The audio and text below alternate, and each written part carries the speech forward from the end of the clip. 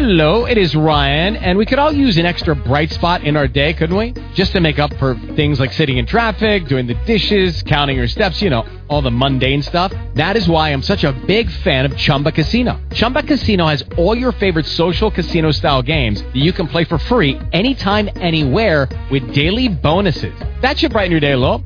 Actually, a lot. So sign up now at ChumbaCasino.com. That's ChumbaCasino.com. No purchase necessary. VGW Group. Void where prohibited by law. See terms and conditions. 18+. Blog Talk Radio.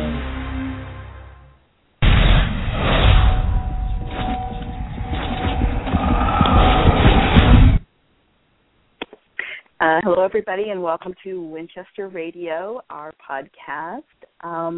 We're going to be talking about the episode Man's Best Friend with Benefits tonight, the 15th episode of the 8th season. We do have a special guest from that episode, so I'll just let everybody know again that we do not take call-in questions unless otherwise noted with the guest, and we're very excited to have Mishael Morgan with us, who played Portia, who's James' familiar. Hi, Mishael. Welcome to the podcast. Hi. Thank you for having me. Very cool.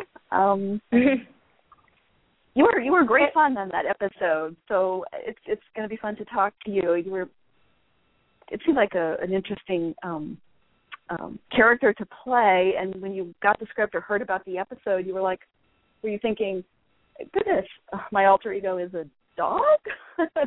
I was actually so excited. I was so excited because I love dogs, and I'm such a dog person. Not really a cat person. I'm more of a dog person. So as soon as I got the script, I just started looking at dogs, and I just thought it was so much fun. And just the idea, because dogs, especially like domesticated dogs, they have such an innocence about them and such a strength, and especially being a guard dog, like a Doberman, it was just so excited. I was so excited to do it. It was so much fun. Mm-hmm. Did you get to work with the dog much? Did you get to work with the dog very much? Because you didn't have that many scenes with it. Yeah, well, the thing is that when the dog is on camera, then I'm not on You're camera. Not. So right. Yeah, exactly. So so I didn't get to work with them as much as some other cast members, I hear. A lot of other people had a lot of fun with the dogs, just trampling on them in the middle of scenes, which was interesting to hear. But I didn't get to work with them as much personally, but I got to see them on set and just play with them and watch them, and they were amazing. It was I love Dobermans as well. Like I was thinking about buying a Doberman right after that. I was like, I just want to have a Doberman, a nice big guard dog who loves you and is so sweet but so, commands the room. And it was so much fun to actually impersonate that in a character. So yeah, they were absolutely beautiful, beautiful dogs. But they looked big even for Dobermans, which are big anyway. They looked like... Oh, yeah, they were pretty big. And there was actually, I believe there was 3 of them. Don't quote me on that. There might have been more than 3, but there was 3 of them that they used interchangeably for different scenes and stuff. And it was so interesting because every single one had kind of a different personality. So they were like, oh, no, that one, he's very serious, doesn't like to be touched. He does the serious scenes. I was like, oh, okay. And then you have the other ones that are very playful, and they they love people and they love to play. And it was interesting. I had no idea that was the way that they kind of had, like how they would cast dogs sometimes, because certain ones were just a little bit more, business, really. Like I've never seen a dog on set that was just so not interested in me. And then the other 2 were they were just regular dogs just running around. They want to be pet. But there was one that was like, no, I'm not having it. He's like, I'm walking away. I don't care for any of this. It was so interesting. He's there for his scenes, and that's it. No playing. Yeah. Sorry? He was there for his scenes, and that's it. No playing. Yeah, that was it. He was like, I want to go back to my trailer. I'm done. Yeah. I'm going back to my trailer. Yeah, this has a serious business here. Going around. And then there was other... Sorry. Oh, I was just saying there was other animals on set, like the cat who played Philippe Lachat. There was a cat, and he turns into the cat, and that was an interesting experience as well, because actually the I don't even know what it's called, but basically when they slap the chart thing to tell you like the timestamp, basically they clicked it and the cat freaked out. So basically the shot was done. They couldn't do anything about it. The cat was not having it. He did not like that sound, and he was not gonna play nice. So that was really interesting too. I was like, so I guess we just lost a whole day without the cat. We had to bring him back, I guess, for another time. They don't like loud noises. I'm a not at all. They don't like loud noises. I understand. Though it's kind of funny, if like anything else, you get experience. So I would think if the cat had been filming before, you might be used to the sound. But who knows? Animals, you really can't guess. You can do your best and know them really well, but you just never know what they're going to be. Yeah, that's what I was hearing thinking. from a lot of the trainers on set. They were like, you just really never know. You try your best, and a lot of them are good one day, and then some days they're like, I'm not going to do it today. I don't feel like it. Was it in the script that it was a Doberman, or I just wondered if they decided that later on, or... No, it was in the script that it was a Doberman, which helped me with my choice in terms of creating Portia, just in terms of how strong I wanted her to be. So, they were very specific that she was a Doberman. Okay. I just wondered. Can you tell us about the process, how you got hired, at the audition and everything? Well, this was actually one of the first times that this has ever happened. I heard about it a lot of times, but it never personally happened to me, where I did an audition and I taped it and sent it over to Vancouver, and they booked me off of my audition tape. Usually how it works is you do an audition tape, and then they fly you down or they bring you down and they want you to test and actually audition in the room. But in this case, I just auditioned via tape, and they were happy with everything, and I just got a call that I booked it, and I was so ecstatic and really surprised, actually, but really ecstatic. Awesome. You were fantastic in the role. I just absolutely loved your character, and you did a really great job with the character of Portia. Yes. Thank you so much.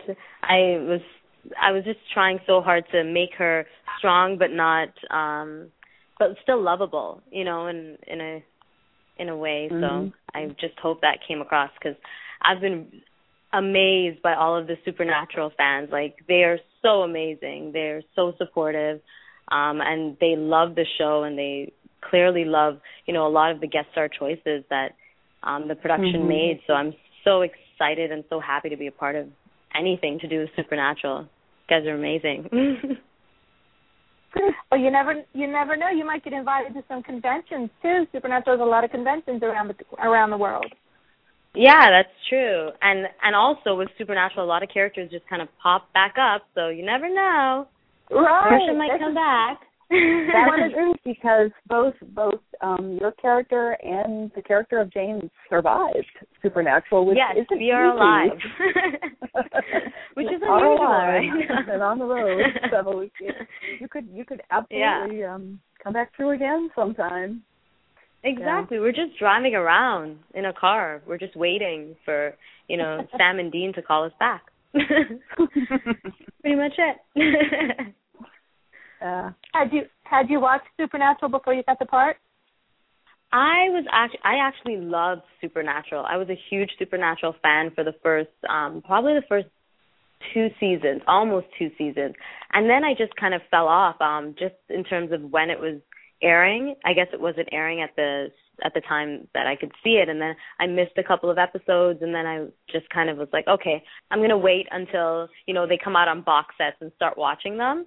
And then I just fell off the wagon, kind of, but I love Supernatural. And then because I booked the role, I went back and I started watching from about season 5 and on, and I just fell in love with the show again, so I'm sure I'm still going to be watching it, and I'm going to be a fan like you guys, going crazy, saying, oh my gosh, Sam and Dean, for sure. And they are, it's so unbelievable how they are on set. They are almost exactly the same as their characters, like Gerard and Jensen. Like, they're just like, Gerard and Jensen they act exactly like brothers, and very similar to their characters in terms of how they tease each other and everything like that. It was like, this is amazing. we hear they're a lot of fun. Yeah, and it's so much fun. They don't stop playing on set. But that's the amazing thing too, because they're like, everybody on set was just so hardworking, but also like just very laid back and very inviting. And Gerard and Jensen were exactly the same. They were just so, sweet and fun and full of life, and they just never stopped playing or joking around. I was like, this is unbelievable. But it was so much fun shooting the show. So much fun. It was the best 10 days I ever had. And Vancouver was amazing, just being out there, because I'm from Toronto, which is very flat, and Vancouver has the mountains and the water, and it was breathtaking. It was beautiful. Yeah, it is a beautiful city. Mhm. What was the hardest scene you had to film? For Supernatural, for this particular episode? Yeah. The hardest thing. I don't really know. I mean, everything was so much fun, and I felt like everybody, because the way the set was the way that it was, and everybody was so inviting and so sweet, I just felt like everything was easy, and everything was just fun. I can't even really think of anything that was really difficult to shoot. I guess it's probably the first scene, because the first scene was actually shot on the first day that I arrived on set, and it was just the idea of these characters and these people who've been on this set for so long, and almost everybody, including the cast and the crew, have been working on the show since inception. So they've been part of the show for about 8 years, and it was really nerve-wracking coming in, because I was like, I'm like the new girl in a new school, and I was really nervous, but everybody was so nice, so it made it so easy and so much fun. So I guess I don't really have anything. I can't really think of anything. That's okay. That's good. I'm glad it was a fun experience. Yeah, totally. Yeah. That first scene is just so adorable. I absolutely just loved it. How Sam's so excited about the dog, and and then he's telling Dean all about it. Just stay the one night, and Dean looks, she can stay when he sees you. It's probably one of my favorite scenes ever. It was so cute. I love it, and actually that line that Dean threw there was actually not in the script. He actually threw that in there, and it worked so perfectly. Oh yeah, that was cool. Yeah, he just kind of threw that in there, and he was just ad-libbing and throwing in different lines and different takes, and I guess that's the one they chose, and it worked. I thought it worked out great. Yeah, it was a very fun scene. Yeah. This is such a kind of silly comment, but I loved the dog collar, the red dog collar with the. Yeah, that was interesting. It was gorgeous, but they actually had about, I guess I would say about at least 5 or 6 options of this dog collar. And that dog collar, that was the only collar that was actually a dog collar. All the other ones were like these little belts and they were kind of just little sashes, or ones that they made specifically for that to look really pretty and nice. But the producers ended up going with the dog collar, and when I put it on, I was on set, and one of the crew members said, I bought that exact same collar for one of my dogs. So I am wearing a real dog collar, for real. Yep. Yeah, well, it was beautiful. I wanted to keep one as a souvenir, but I didn't get a chance to. I totally forgot to ask and get one, but I really wanted to keep one as a souvenir of Portia. Yeah, and then you could get your Doberman and have her wear it. So. Yeah, exactly. And I would never forget that I was on Supernatural. Well, it looks great on you. It was great. I would wear it as a necklace. It was gorgeous. Yeah. Yeah, it really was. Well, I remember when I was in high school, they were always wearing like neck chokers and stuff. Mm-hmm. So I guess it's kind of like a similar style where with the neck choker. So maybe it'll come back in. Maybe Portia will bring in. Yeah, we'll bring in, the new trend, the new style. Everybody will be wearing dog collars.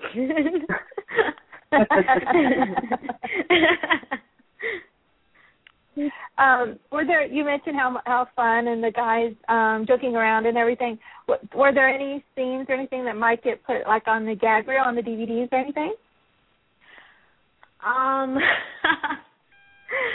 Well, I think maybe perhaps there was this scene where James Frampton, my boyfriend, he does the flash and then basically pushes them and they fall over the bed and fall on the sides. So when they were doing this in the scene, obviously they weren't using the stunt guys yet, so they were like, he's just going to go like this and you guys just jump over there or something. And then they would literally jump, like just on other takes, they would always jump on the bed in all these like random slow motion poses. It was hilarious. It was so much funny. I was like, really? How am I supposed to keep a straight face right now? I don't know how I'm supposed to do it. And they're like moving in slow motion in the background on the bed. I'm like, okay, just stop. It was so much fun. Oh my gosh, those guys are crazy.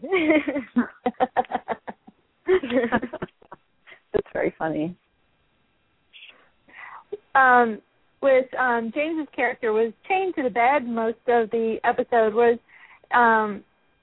it kind of awkward doing scenes with a guy who's chained to a bed?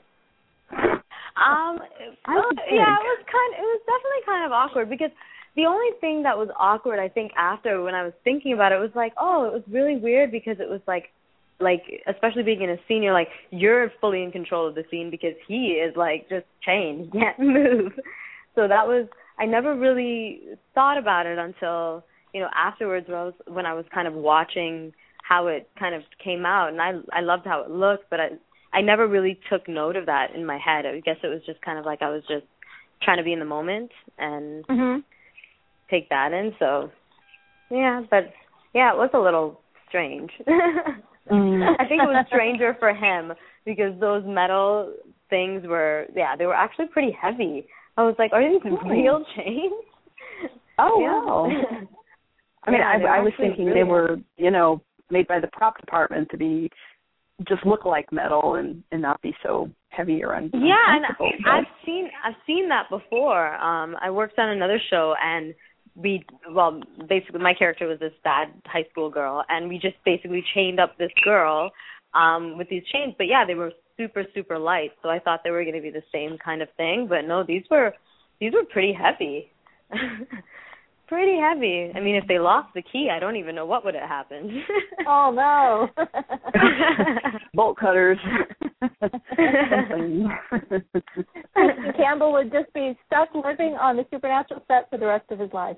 Forever. And everybody would just randomly walk in and, throw him some food or throw him a bone. I would imagine that scene is, a little bit odd to you, but it must have been even stranger for Jared and Jensen to be, carrying on this long conversation with the poor Christian chained to the bed. Yeah, I guess so. Very strange. They were just so professional. It was, I guess, they've been doing this for so long, and they've been it's 8 seasons, amazing, and so they just know what they're doing. They're just so professional, and they have so much fun at the same time. So it's like you just know that they're doing what they love. In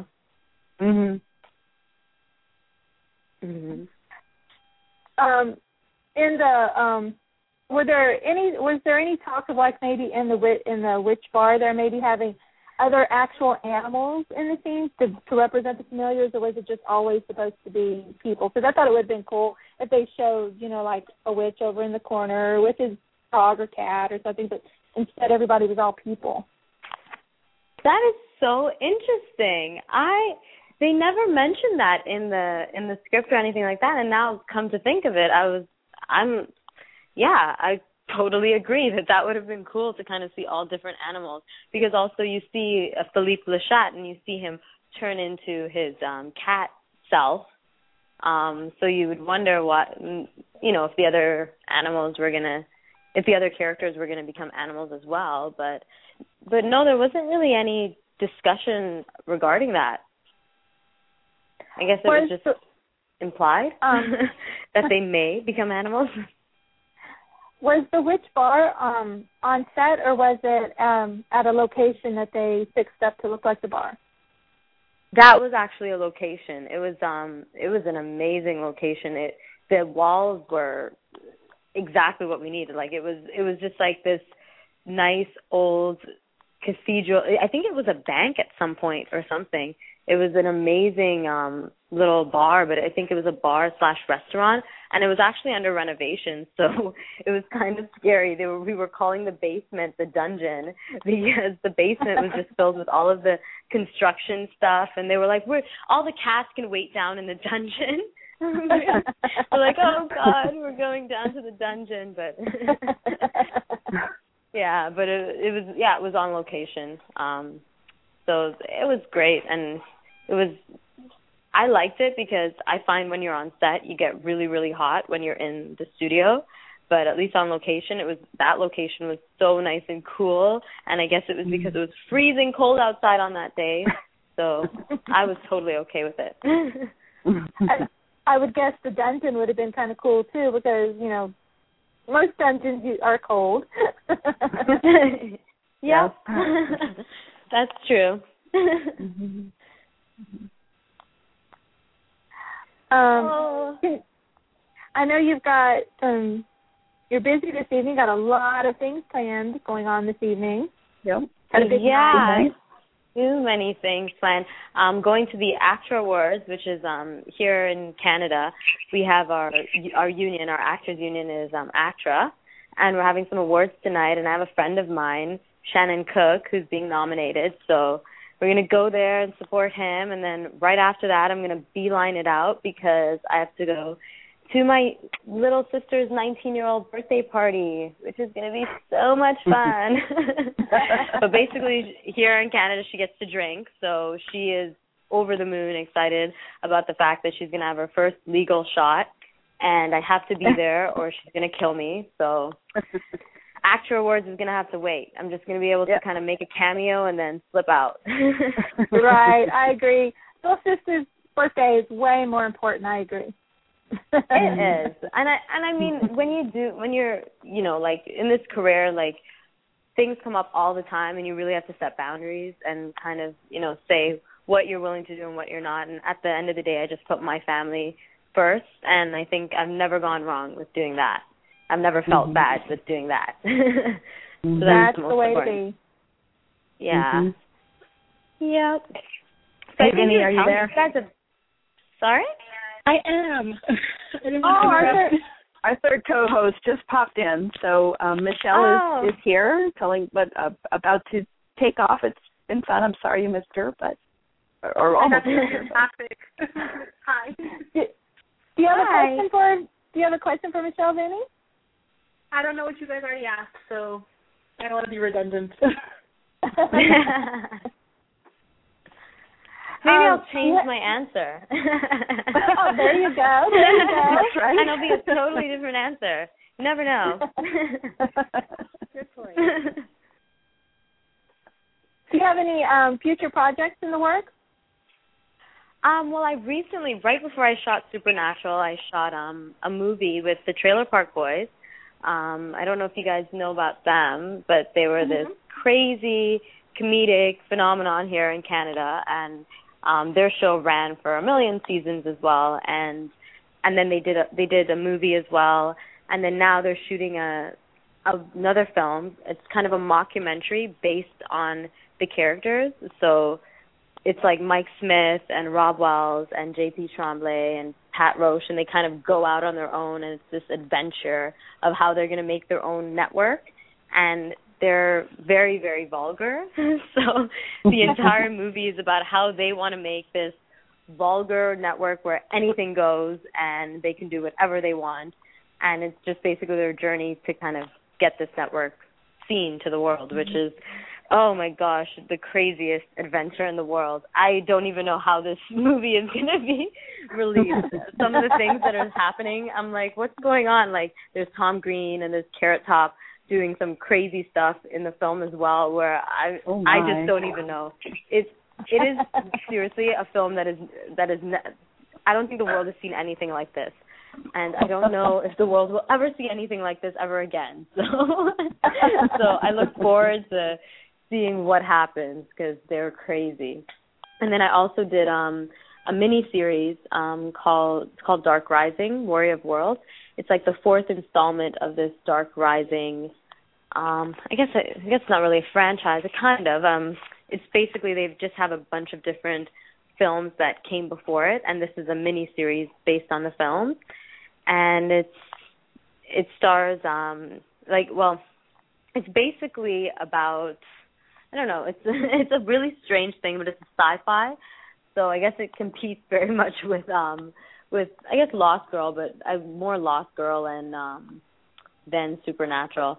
But it's based on this girl who's Bridget Kingsley is the lead in it, and she is basically this character who goes into this supernatural world where it's almost like a sub-world where you kind of have the same people, but they have different lives because it's like the demon world versus the real world. And it's a fun little concept, but that's basically what I shot all summer, and that was really fun to be a part of as well. Just because I got to be out in Sudbury, which is strange, but I got to be out in Northern Ontario, and we were all basically stuck up in the same hotel all together. So I got my college dorm experience, which was amazing. It was so much fun because everybody was there, and I went to university, but I never stayed on campus.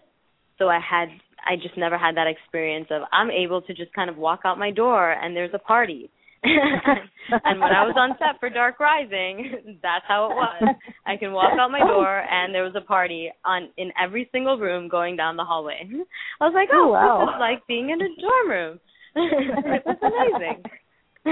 That was very cool. Yeah, so I had an amazing year last year. It was filled with great things, and this year started out even more amazing with Supernatural. So that's cool. Well, I'm glad you're catching up on the show. Yeah. And at the beginning, and also welcome to the Supernatural family. And want to tell everybody to follow you on Twitter if they're not already. Mishael Morgan 1. Great. Because somebody actually impersonated me when I first started acting. It was really strange. So then I had to go with Mishael Morgan 1 or nothing. Yeah, so that was funny. Oh. That was really funny. It was one of my best friends. She calls me and she's like, "Why didn't you tell me that you had a Twitter account?" I'm like, "I don't have a Twitter account." She's like, "Yes, you do." I'm like, "No, I don't." And then after she's like, "Okay, go to Mishael Morgan, like, on Twitter." I was like, "Okay." I'm like, "Are you sure it's me?" She's like, "Go to the name and then tell me if I'm confused." And I went to the Twitter account, and it was basically all of my pictures, and it was plastered everywhere, and it was people, they were talking, and they were saying, they're making me sound really busy. They were like, "Oh, I'm, flying into New York, flying into LA today, I'm exhausted," and I was like, I'm just sitting at home eating breakfast, but okay. I'm like, maybe I'll let that go for a little bit. But after a while, I decided, okay, I got to get a handle on this and open my own Twitter account. So it's Mishael Morgan 1. And you spell Mishael Mishael, right? Yes. It's because my dad's name was Michael. My dad's name is Michael, and my mom's name is Sharon. So they put the S into Michael, and it's really Mishael, I guess. But I've always grown up saying Mishael. Oh, that's cool. I like that. It's very cool. Yeah. Yeah. Tries to do something special, but now it just confuses everybody. Everybody's like, when I go to castings, they're like, "Mishael?" I'm like, "Yes, it's Mishael." Well, I know you need to get off of here and get started for your big evening. Yes, thank you. Got to go get pretty now. Thank you so much for calling in. We've had so much fun talking with you. Thank you so much for having me. And we really hope Portia and James come back to the show. Y'all were great. Yes. Oh, thank you so much. Yep. That means so much to me. And thank you guys all the Supernatural fans and the Supernatural fan family for, supporting me and adding me on Twitter and adding me on Instagram. You guys are amazing. I look forward to possibly doing some more Supernatural stuff, hopefully, in the future. We will keep our fingers crossed. Yep. Yay. Thank you. Thanks, Michelle. Yep. Thank you, Michelle, so much. Take care. You too. Have fun. Okay. Bye. Bye. Everybody listening to our show, don't leave because we're still going to keep talking about the episode. So. She's so super nice. I'm sorry, I missed everything. Oh, she was great. She's fun. I really liked that she said that Jensen, Dean's line, yeah, she can stay, when Sam thought there was a Doberman and it turned out to be her. She said that Jensen ad-libbed that line. Really? So, I thought that was hilarious because that line was absolutely perfect. Yeah, that seems like a very necessary line. I'm surprised it wasn't in the original script. Yeah, she said it was not in the script. She said he ad-libbed quite a lot. Mm-hmm. Well, check you out, Jensen Ackles. Yeah, good job. Too bad he didn't ad-lib more in this episode. And probably so much. What? I think I liked the episode more than most people did. There was some really cute moments in it. I loved Portia and James. I thought their characters were so interesting, and I really could watch more of them. I think they could have a spin-off or something. I love their characters. And there were just a lot of really cute Sam and Dean moments in it, and I liked the episode. Mhm. I was bored for most of the episode. I think the best thing about the episode was actually Portia, the character and the actress, Michelle. Mm-hmm. She was the highlight of the episode, which is good that she was in so much of the episode because script-wise I was not super stoked about this episode. Yeah, I didn't think it was written very well. Occasionally I did not recognize Sam and Dean. I think they said and did certain things. I was like, as much as I agree, as much as I like the line when Dean says that was hot and Sam agrees that that was hot, I love the line delivery and I thought it was funny, but it didn't seem like Sam at all to concur with that. Yeah. To a woman, to a stranger, to a woman whose belly was just rubbing. Where I can totally see Sam thinking it was hot because she's hot, and so and her getting mad and everything, that would be hot, and so but Sam has never openly said anything like that in all 8 years. So but I did think it was cute. I was like, I can't believe he just said that. I think it's so cute. Yeah, I thought it was really adorable, but it was very out of character. Which, if you go back to the seasons, it feels kind of canonical that both Sam and Dean would like a strong woman because if you look back at every conquest, it tends to be a strong woman. So, but just Sam saying it out loud, I could even give him him saying it after she left the room to just Dean, but him saying in front of her felt really awkward. Yeah, I agree. I liked the delivery, and they did a good job, and I could totally see Dean saying it. But I recall when I first heard Sam say that, I was a little bit. I took a step back. It wasn't awful, but it was definitely a little bit different. For me, I liked that they remember that Dean does not like witches. That's been very consistent over the seasons, absolutely. But it was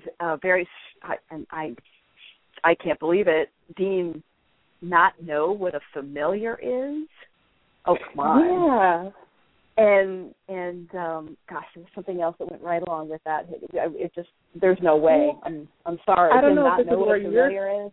Forget it. I don't know if this is where you're going, but it was weird to me in the script that not only does Dean not know what a familiar is, but Portia explains that some witches split their time between human and familiar, or human and animal. But then later on, he wants to know which came first, the chicken or the egg. And obviously, by Portia's earlier statement, it would have to be the person, the human. Mm-hmm. So I just felt like it was a really unnecessary line. I think there were opportunities for Dean to be sleazy that were lost, and then the moments that where he was attempting to be sleazy they kind of clunked for me. Yeah. Like, I kept waiting for the typical, like, there's a woman who came in whose belly Sam scratched on Dean's bed. Where was that joke? What bothered me about that scene was that, and you know what, it's a very cute scene, and it was fun, and it was well played by everybody, and it was very adorable to have Sam, still obviously the dog fan, and like, wow, this is great, a dog, and now Dean, don't be mad, but can she stay the night, and we'll find a home tomorrow, and all that was very cute, the way it was played and all that. But, and I get that maybe Portia, to sort of hide or sneak out, she went in her familiar form to get to the hotel, but how did she know what room, Why didn't she just drive over, and then, and I can see maybe she didn't want to be seen at the motel as Portia the person, so she showed up as a dog. The second he opened the door, she should have gone in and become Portia and not jumped on the bed and rolled over and all this other stuff. I got her logic for showing up as a dog, but I didn't get her. I didn't get the character logic for remaining the dog while she's interacting with Sam as a dog, other than to play for the joke later. Well, I thought it was finding out that Jensen ad-libbed that line. Then scripturally, where was the jokes? I thought, didn't she say that she chose the form of dog because it lets her know what kind of person people are? It tells her, she can know if they're trustworthy, that sort of thing. Didn't she have a line But like then that? Why didn't she say a dog for Dean? I'm assuming that, once she met Sam and she saw that Sam was good and trustworthy and all that she, Dean's his brother, James knew them, Dean would be the same. And then, okay, I'll give you that. But then she's the one that texted them. She's the one that that got them over there because she thought they were her last resort. Right. It had to have been already like a bit of I don't know. I could fan wank it and make it work, but I think it was clunky. Yeah. And the whole part of, I wish that they had explained the whole familiar thing more, even though they went out of their way not to. She really didn't give Dean any information. But I wish they would have let her give him a bit more information, because I wish they would have said something about how, like, people decide to be witches, and that's how they become witches, through a decision they make, and they go through the process or whatever. That's the same thing with becoming a familiar. A person decides to become a familiar. I wish they would have said more about that to let us know how it actually works. And also about, like, when they are and aren't familiars, do they have to be a familiar a certain amount of time? I mean, we know that Portia and James had a relationship, but she's sleeping with him as a dog towards the beginning. And I'm like, she's in bed as a dog. And I can see that if she was strictly a familiar, but she's not. So, my theory is, because this doesn't come out, and I feel like to be a familiar, you are more likely to be the stronger of the two witches. I don't know. I feel like it takes more power to become an animal. That's just my theory. But is it just more comfortable for her? Because I don't understand why she was, in the beginning, she's a dog. Like, you would think in order to comfort him, she would take her human form. Mm-hmm. Well, the way I take it is, if you're a familiar, you are proud and enjoy being a dog as much as you do as a person. So, she could just choose, she just chose whichever one she wanted to be, because she was just as happy and proud to be that part of her as she was the human part of her. And as for the comfort part, I know sometimes there's times when I would prefer getting comforted by my dog than by a person. Oh, no, I don't dispute that at all. It wasn't so much like his comfort. Like, I question as an animal. Like, I feel like if my dog, if I'm crying, my dog does come and, like, literally comes and licks my tears away. I feel like if she could become a human and go, "Mommy, what's wrong?" she would. Mhm. So, like, the same line of thinking, like, I feel like if Portia could go, "Yo, what was that demon? What's going on?" Instead of remaining nonverbal, it's comforting to James. But if I was a witch that could go between the two, I'd be super curious, and I'd be like, I need my human vocal cords for this. Mhm. I think it's so cool that an episode that most everybody, is like, it's not one of the best, it's just a filler, it's just a monster of the week, it's not that great, but it has really inspired some great conversations, and I think that is so cool. Yes. Mhm. Yeah, I've been really, and I'm glad, because it is the kind of episode that on the surface could be very easily forgotten, but what's being discussed, people are taking very strong sides about, too. And I find that interesting. There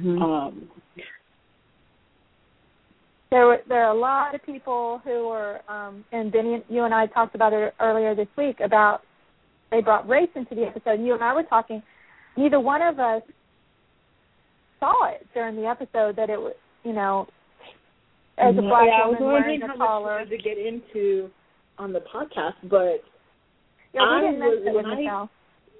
Yeah, when I got up Thursday morning and started seeing people react in that way, I was floored, because it never once occurred to me to view Portia by her race.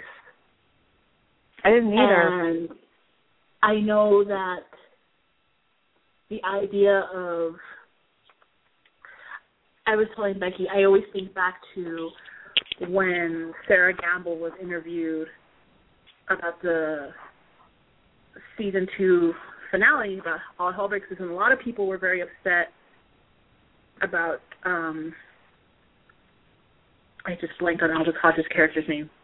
Jake, thank you. Oh, James, that's wrong. That's this episode. About Jake being black and being the bad guy and then dying. Spoilers if you haven't watched season 2. Sorry.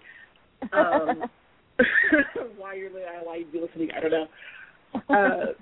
And I remember an interview with her saying in her character notes when she was writing the script, she described him as Matt Damon-esque, or similar to Matt Damon. And you really can't get too much different. I mean, Aldous Hodge is not the same race, much taller, in my opinion, better looking. So, not exactly Matt Damon. So, the idea of it, everybody's got to work. If that actor is the best actor for the job, they did the best job in the audition for the reading, and I don't think that a script should have to modify that to worry about whether they're being PC or not. I think as someone who is non-white, and I'm not saying anybody else has to feel this way, I'm really trying to word this very carefully, I'm almost offended that people are offended on her behalf. because I feel like the minute she walked on to the screen, then people went, "Oh, pretty black girl," instead of saying pretty girl. And totally get it's that idea of when you see, and it's become a trope and a joke, but when you watch a horror movie and you see the black man and you think he's going to die, it's become a trope, but you also have to look at yourself and think, why did I see that person walk on screen and automatically identify him by his race when you don't see Sam and Dean, for instance, you don't think, oh, those two white brothers. Right. And so when you can say that color, like people will say that it's impossible to be colorblind, but I didn't see Portia as anything other than a woman, and maybe that is a privilege I have because I don't have a definite race, being biracial. I don't have a defined race, so I don't view it's hard for me to view people as a race unless it's a racially charged moment. Does that make sense? Totally makes sense to me. And as I'm 100% white, that's my, I'm all white. And I just saw her as, a gorgeous lady and who kicked butt. And I, not once during the episode did I think, oh my gosh, that's so racist, a black woman wearing a collar and calling, James master. I saw it as a whole familiar witch deal. I didn't see it anything other than that. And then the next morning, and I loved the episode at the first night. And like I was telling Denny, the next day I woke up and I'm reading all these people who were all upset and everything. I was like, wow, am I just blind or, am I not, am I not as aware of things, race things that I should be? Or, I was like, so I had to talk to Denny. He's like, I'm worried about myself. I was gonna make a horrible joke and be like, I'm sorry, did you have to call your token black friend? Well, for anybody listening, I'm half black and half Mexican, so that's where that came from. You are my friend that I talked about supernatural things too. So there you go. We do it every Thursday morning. Every Thursday morning we do it. But like I said, I was talking to a friend on Twitter, and she's white, and both of our families are Southern. So she's like, I felt this was like knee-jerk, almost, what I got from her comments was almost like a guilt kind of feeling, and I totally get that, and I will validate those feelings. I 100% validate anybody's feelings who felt uncomfortable in that way. I just, on the same hand, I have to validate my own feelings of being offended by you being offended, which is a really bizarre thing to say. I feel like saying that, because this was the only racial thought I had watching this episode, and it was super fleeting. It was being proud of my show for once again having an interracial couple. Because that's what I felt when we met Cassie as Dean's ex in season 1. I was so proud of my show because you don't see that, and me having interracial parents, that's the closest I get to seeing myself on television, like seeing a representation of myself, is when things like that happen. Because when you're biracial, no one really looks like you. There are some people that you can pass for, white, Mexican. People assume I'm Mexican where I live because that's the majority population. And I'm brown, so it's just a default. Everybody's brown is Mexican here. You should speak Spanish. And people are really, really confused when they look at me. So you don't really see yourself on television. So for me, I saw a biracial couple or interracial couple, and I was totally stoked. But it was such a fleeting moment because that is a little more, I hate to use the word taboo for that, but you just don't see it on television very often to see an interracial couple have, even, and then to go as far as to have them have sexual relations on screen. Or intimate moments on screen. I've been telling you to watch. Yes, you've been telling me to watch Scandal. But again, and that I think is, to me, that's far more groundbreaking because there's just a huge history of connotations with that and such. So for me, personally, that's a huge thing. I just, when you get into the whole, platforming off of that, then for me, I feel like, are you telling me that a black woman can't be in a sub-dom relationship because she's black if she's fallen in love with a guy who's white and they happen to both have that kink? Are you saying it's wrong? Because there is the culture on the internet. You don't kink shame. You just don't do that. It's not, your kinks are not my kinks, and that's cool. But it's almost saying, like, you because of the color of your skin, you have to shy away from what gets you off. And I think that's a really almost disturbing way of looking at the show, at this episode. And I was telling Becky, if you do your research on sub-dom relationships, the sub is the one in control. They're the ones that have the most control, which is why I was saying I wonder if she's the more powerful witch. So, and she specifically said in the episode that she chose James.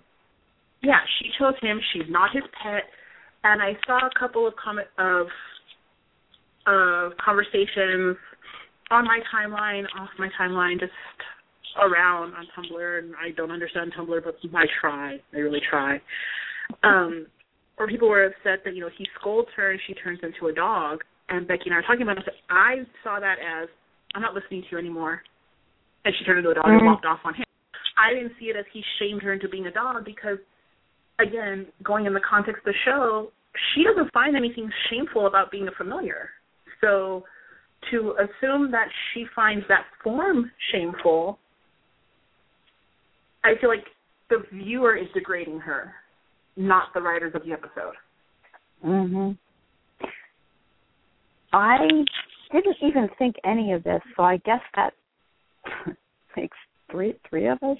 I watched. I didn't even think about that at all. To me, it was a familiar and a witch, and my mindset looking at the relationship came from Supernatural and the rules of the game as they go through Supernatural. I didn't even think that way, and I have a feeling that the writers didn't have any other agenda going on. No, I wouldn't think so either. It wouldn't be right. We do know that for the casting aside for Kevin Tan, for example, it specifically asked for an Asian, and it was even ambiguous. They were at that point they were casting male or female. They hadn't even made that concrete. This was Asian. I would be curious to know what the casting side was for Portia. Very curious. Well, obviously for Cassie, because of the storyline, Cassie was not, Michelle did say that they had she got the audition through she sent in a video, and they liked the video and accepted it right then. But she also said that they had cast the dog before they cast her. And that's weird because you and I were assuming it was the other way around. Yeah, exactly. I was surprised. Yeah, I was surprised about that. It was not that matters, because if you think about it, Philippe didn't look anything like his cat form. It was specifically said in the script that it was a Doberman, she said. Yeah. Yeah. Which, again, Philippe looked nothing like his cat form, so I find that to be, fairly irrelevant as far as casting. Exactly, and he was a white male, and I don't remember if he wore a collar or not, but, he called, his, witch master and everything. Despite the fact that they said that, Portia and James's relationship is something you don't do, I got a way more sexual vibe off of everything Philippe did. I did too. Yeah. Whether he was talking to Portia, to Spencer, to Dean, I was like, you want to jump on everybody, don't you? And I don't know if that was the act, like in the script, or the director or the actor kind of doing with that whole, like, sensual cat vibe kind of thing, or what. But yeah, he absolutely went after Dean along with everybody else. He was flirting, very obviously flirting. Yeah, I did not see one person that he interacted with that he did not flirt with. So, yeah. I thought the actor playing Philippe looked like a cat. It was a very interesting looking face, and it was a wonderful choice. Super weird. I was looking up the actor on IMDb, and there's in his actor photos, there's one thing that I guess a movie he was in previously, and in the screenshot he looks like a really young Jensen, and it really threw me off. And we should say there was something about the hair and the cheekbones. I was like, whoa. Yeah. And the actor's name is Sebastian Gacki, Gacki. So we should mention that. And but that was, and I have going completely off topic, but speaking, because we mentioned Philippe, one of the things, it could have been cute, but for some reason I didn't find it cute. The fact that his name was Philippe Lachot and he turned into a cat was just really too on the nose for me. That was way too cutesy on the nose. Yeah, it was just hit me over the head next time and it'll feel exactly the same. Yeah, exactly. I was like, I get it. Yeah. It's a cat. I get it. Okay, got it. So everybody who took high school French readers. I also think some of the dialogue we were talking about earlier about having to do with familiars and what they are and what they do, that we thought, of course, Dean would know that. I guess they put in just in case somebody in the audience didn't know what it was, and it's unfortunate, and that happens on a lot of shows, that sometimes a character's stuck giving more dialogue than usual, or they ordinarily would, to a coworker who, of course, would already know what they were talking about, just for the benefit of the audience. But yeah, and we talk about that with poor Sam and his exposition. Mhm. And in Buffy the Vampire Slayer, you always had Giles with his exposition, where for the most part, if you're a usual watcher, you're going, why are you telling me this again? And you forget that some people are just flipping channels and are seeing this for the very first time.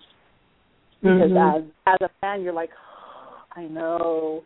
And then when you're a geek fan, when Supernatural didn't teach you about familiars, you learned it somewhere else. And you're really like, oh my God. But you do forget that not everyone's a geek. Right. So, I did be awesome if everybody was. But, and which, if you go back last season to when Dean kills Amy Pond, everybody who watches Doctor Who was like, Amy Pond. Everybody who didn't, it didn't matter. It wasn't necessary for the script that you got that little thing. Mhm. And I did feel like in this script there were things that it made it necessary for you to get it. And if you didn't get it, and I did feel, going on that too, I spent half the episode thinking I was crazy for not remembering who James was. Yeah. I'm like, did we see him before? Where was he in? He was a friend of theirs. I thought it'd be cool. Yeah, but no. Yeah, I was like, I would totally remember those eyelashes. Why don't I remember those eyelashes? He did have very pretty eyes. Cute. He was mighty cute. Christian Campbell was mighty cute, and he can come back again sometime. Yeah. I would not be unhappy. I was watching the episode, and I was like, he's cute. I was texting with my friend Sue, who had already seen the episode. She's an hour ahead of me. He's Ned Campbell's brother. So when he's not, I was like, that explains the eyelashes. Yeah. And I just thought it was weird that his name is Christian Campbell when we had a character on the show named Christian Campbell, played by Corin Nemec. So I'm like, no, you're not Christian Campbell. Corin Nemec is Christian Campbell. Christian Campbell. So I spent a good portion of this episode going, why don't I remember this guy? And I've said before that I have like a mental problem as far as seasons 4 and 5 go, that I mix up things. So I was like, did I mix up an episode? Did I miss an episode? I'm so confused. And I was like, wait a minute. You're giving me way too much exposition about James. He never existed before this. Oh. and so I think it would have been better. I wish they'd have told what he did to save their lives. Yeah. I feel like if you're going to bring in a character that Sam and Dean met off screen and had a case with, I need more. I personally would have preferred for them to maybe pick a case from before.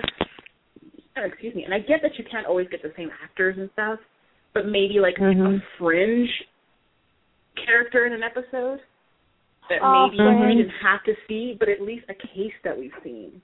Mm-hmm. Brought in, and I do like the idea of Sam and Dean affecting people, because it's always been something that really intrigues me about the show is Sam and Dean pack up and they leave, and these people have to fix their lives. And I find that fascinating that they just go on. They just leave rubble behind them. And then these people have to try to get back to a normal life where some of them don't. The things that these people, the people these things go through are the reasons that Sam and Dean, Bobby, Tamara and her husband, those are what makes hunters. But a majority of people just go back to their regular life in some way. Mm-hmm. So I like that idea. I thought the execution fell a little short. Yeah. And the actor who played Spencer, Curtis Caravaggio, was in Provenance. That's right. Yeah, I went all the way back. And the guy who played the detective in another episode too? Because he looks super familiar. The guy who played the detective, that played Ed Stoltz, he was in Children Shouldn't Play with Dead Things. He was the girl's father, college professor. Yes. I knew he looked familiar. Okay. Mm-hmm. Who did you say Spencer was in Provenance? This is like another strange thing. His character's name was Mark Teleska, and I actually know a real person named Mark Teleska. No way. The Teleskas, the ones who got killed at the beginning? Yeah. He looks so much older than he did in that episode. I was like, that was two young people in the beginning of that episode. And wow, he's aged a lot in the 7 years. Yeah. That episode. It's so strange though that he's like named for my coworker's husband. I mean, he's not named for him. That's cool. They share a name.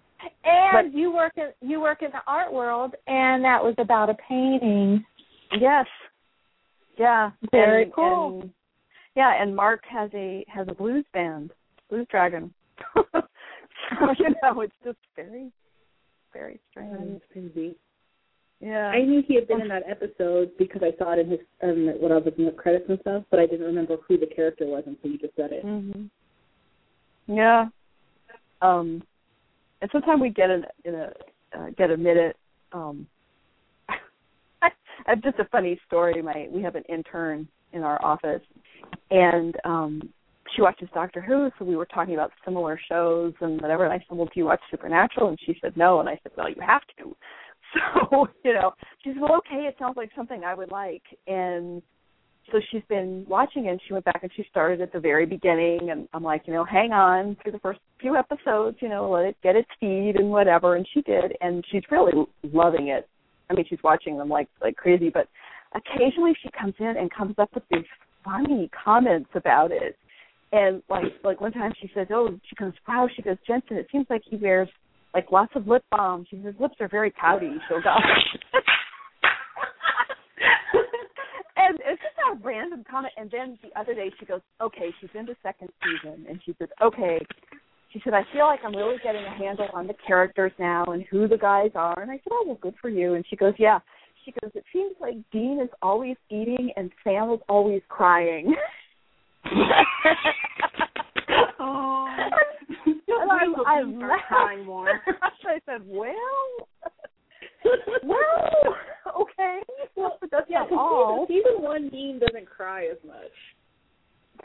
Well, I said, Dean will cry. I said, you'll see that eventually. It is. I said, it's very, it's usually very particular moments and everything. And she feels like Sam's more emotional. And I said, you're right, he is. But things happen to them and things do change. The day that she walks in and has her revelation about the single perfect man tier, you have to text me. I will. And she was talking about heart with Madison dying, and I had to give her the advance, like a little bit warning, with Sam. It's like it's fandom. I said yes, sex with Sam Winchester and die. And she was like, oh my god. And then today she texted me a screen cap she took of the very end of season 2, and she said, it's Jeffrey Dean Morgan, John Winchester, and he's saying he's back. He saved them, and he's going off into the spirit world free. And she's like, "Oh my God!" She goes, "Together, reunited again. I'm crying." and I texted her back and I said, "Get used to it." This show's gonna make you do for like 8 years. So it's been kind of fun going back and seeing like early episodes through her eyes, you know, and how she sees them, and not really having any idea, like what goes on. Like, she's not spoiled at all, despite being in the 8th season. For us, she's not spoiled. She doesn't really know too much, and she's a fan, but not quite as fanish as say we are, or whatever. But yeah, it's been fun. But I love that. I said, okay, I think I got a handle on their character. She goes, Dean eats a lot and Sam cries a lot.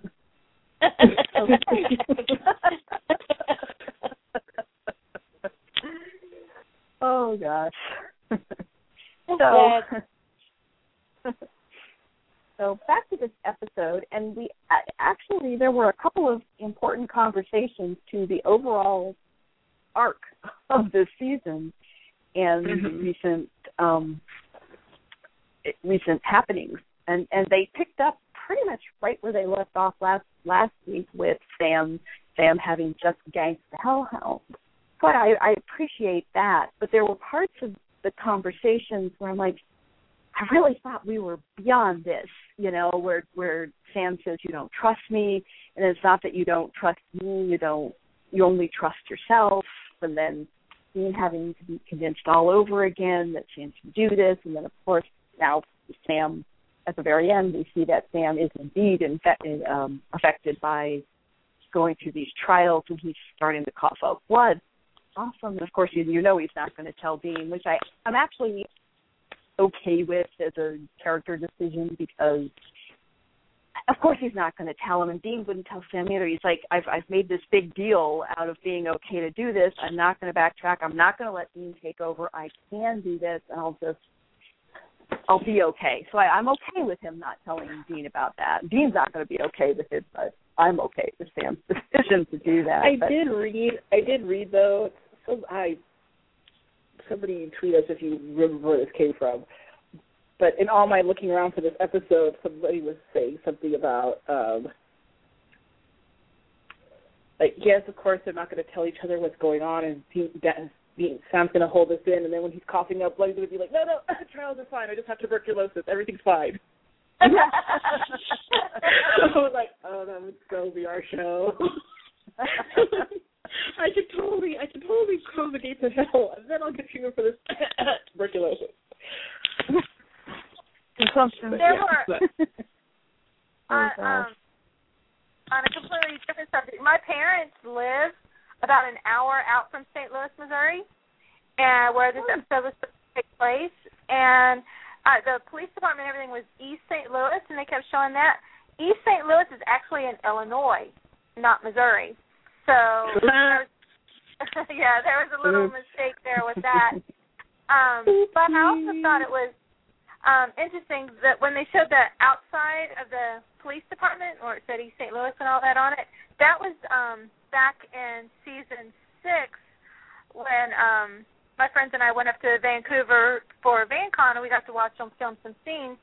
That was the same building that they used for the police department in Live Free or Try Hard, when Sam walks across the street and meets Dean at the car, and they look at some lost people pictures, girls that are lost, and that was the same building they used for that. And so I thought that was pretty cool, seeing that. I was like, oh, I've been there. I've sat on those bricks, you know. Yeah. It's always very cool. And they were in St. Louis, East St. Louis, and the last time they were there, things didn't go too well, because that was Skin. Skin took place. Right. That's what I keep thinking, like, Sam, are you going to go visit Becky? Come on. Yeah. Not Becky the fangirl, so Becky from Skin. Yeah. So, and for some reason, I don't even ask me how it got from there to here, but Danielle, Jensen's wife, tweeted today that she's having a girl. They're having a little girl. Congratulations to Jensen and Danielle. Very good news. Mm-hmm. Yep. And Princess Ackles was actually trending for quite a while on Twitter, and it's like, oh, please don't name her Princess. Please don't name her Princess. Oh God. No, I'm sure Jensen and Danielle will not follow my theory of that most celebrities smoke crack and then name their children. So I'm sure they won't do that. Jared didn't. He has got a perfectly lovely, strong, nice name for his son, Thomas Colton. So I have a feeling that Jensen will be the same. Hopefully they will name their daughter after a piece of fruit or something. So fingers crossed. or country. Or a Star Wars character, Yeah. Or well, country. thankfully, pilot inspector's already been taken, so.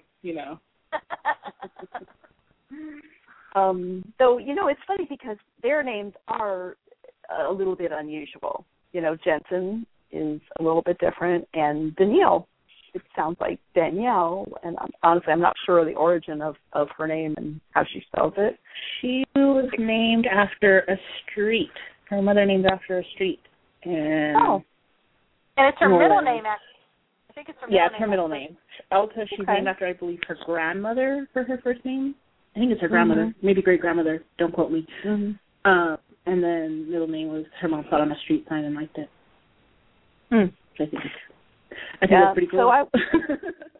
So I wouldn't be surprised if their daughter had a little bit unusual name, but hopefully it won't be like Bob Geldof, Fluffy Trixie Belle Peaches, and there's like 6 other names that go along with that, or Apple, name it after fruit, and so, but to each their own, but whatever.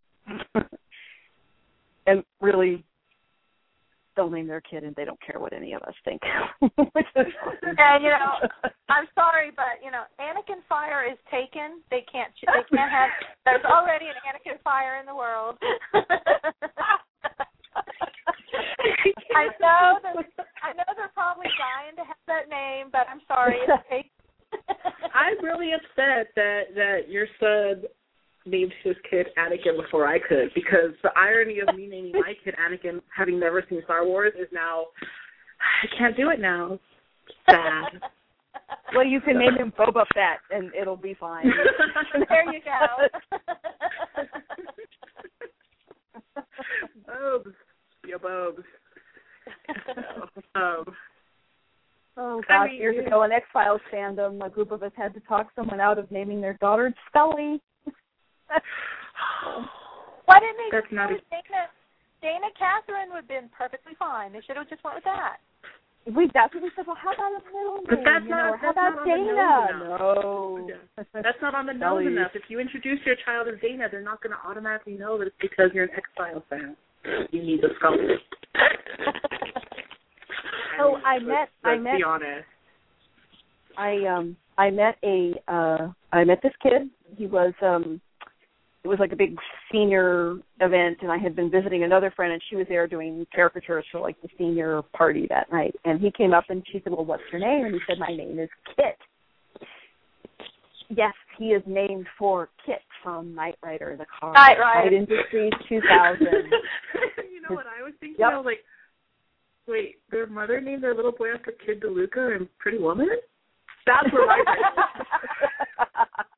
No, she didn't. Really? Yeah, she named him. What's her character? Okay, yeah, okay. The car is a bit better than where I was thinking, but okay. Yeah, I have a friend who has her first son's name was Sam. And so when she was pregnant with her second baby, I said, "Oh, you got to name him Dean." I was just basically teasing her because I was like, "There's no way she's going to do it." So I was like, "Oh, you should name him Dean. Then you'll have your own Sam and Dean and everything." Well, now she ended up naming him Lucas, and now Samuel is 6, I think, and Lucas is 4 or 5. And Lucas came up to her the other day and told her that he's changing his name to Dean. Lovely. Oh, that's so funny. Yeah, she said, and he told her, we have a Sam, Mom, so I should be Dean. And Oh, so I was like, that's hilarious. You should have listened to me. Lucas knows what his name should be. At least she didn't name him Lucifer. True. Oh gosh. I'm gonna really plead for the Ackles to not name their daughter Lucy. I'm putting that out there right now. Please do not name your daughter Lucy. Thanks. Lucy Ackles? Lucy, no. Just because I no. Thank you. Please and thank you. Doesn't really have a flow to it anyway. Lucy Ackles doesn't roll off the tongue, so I don't think I have to worry.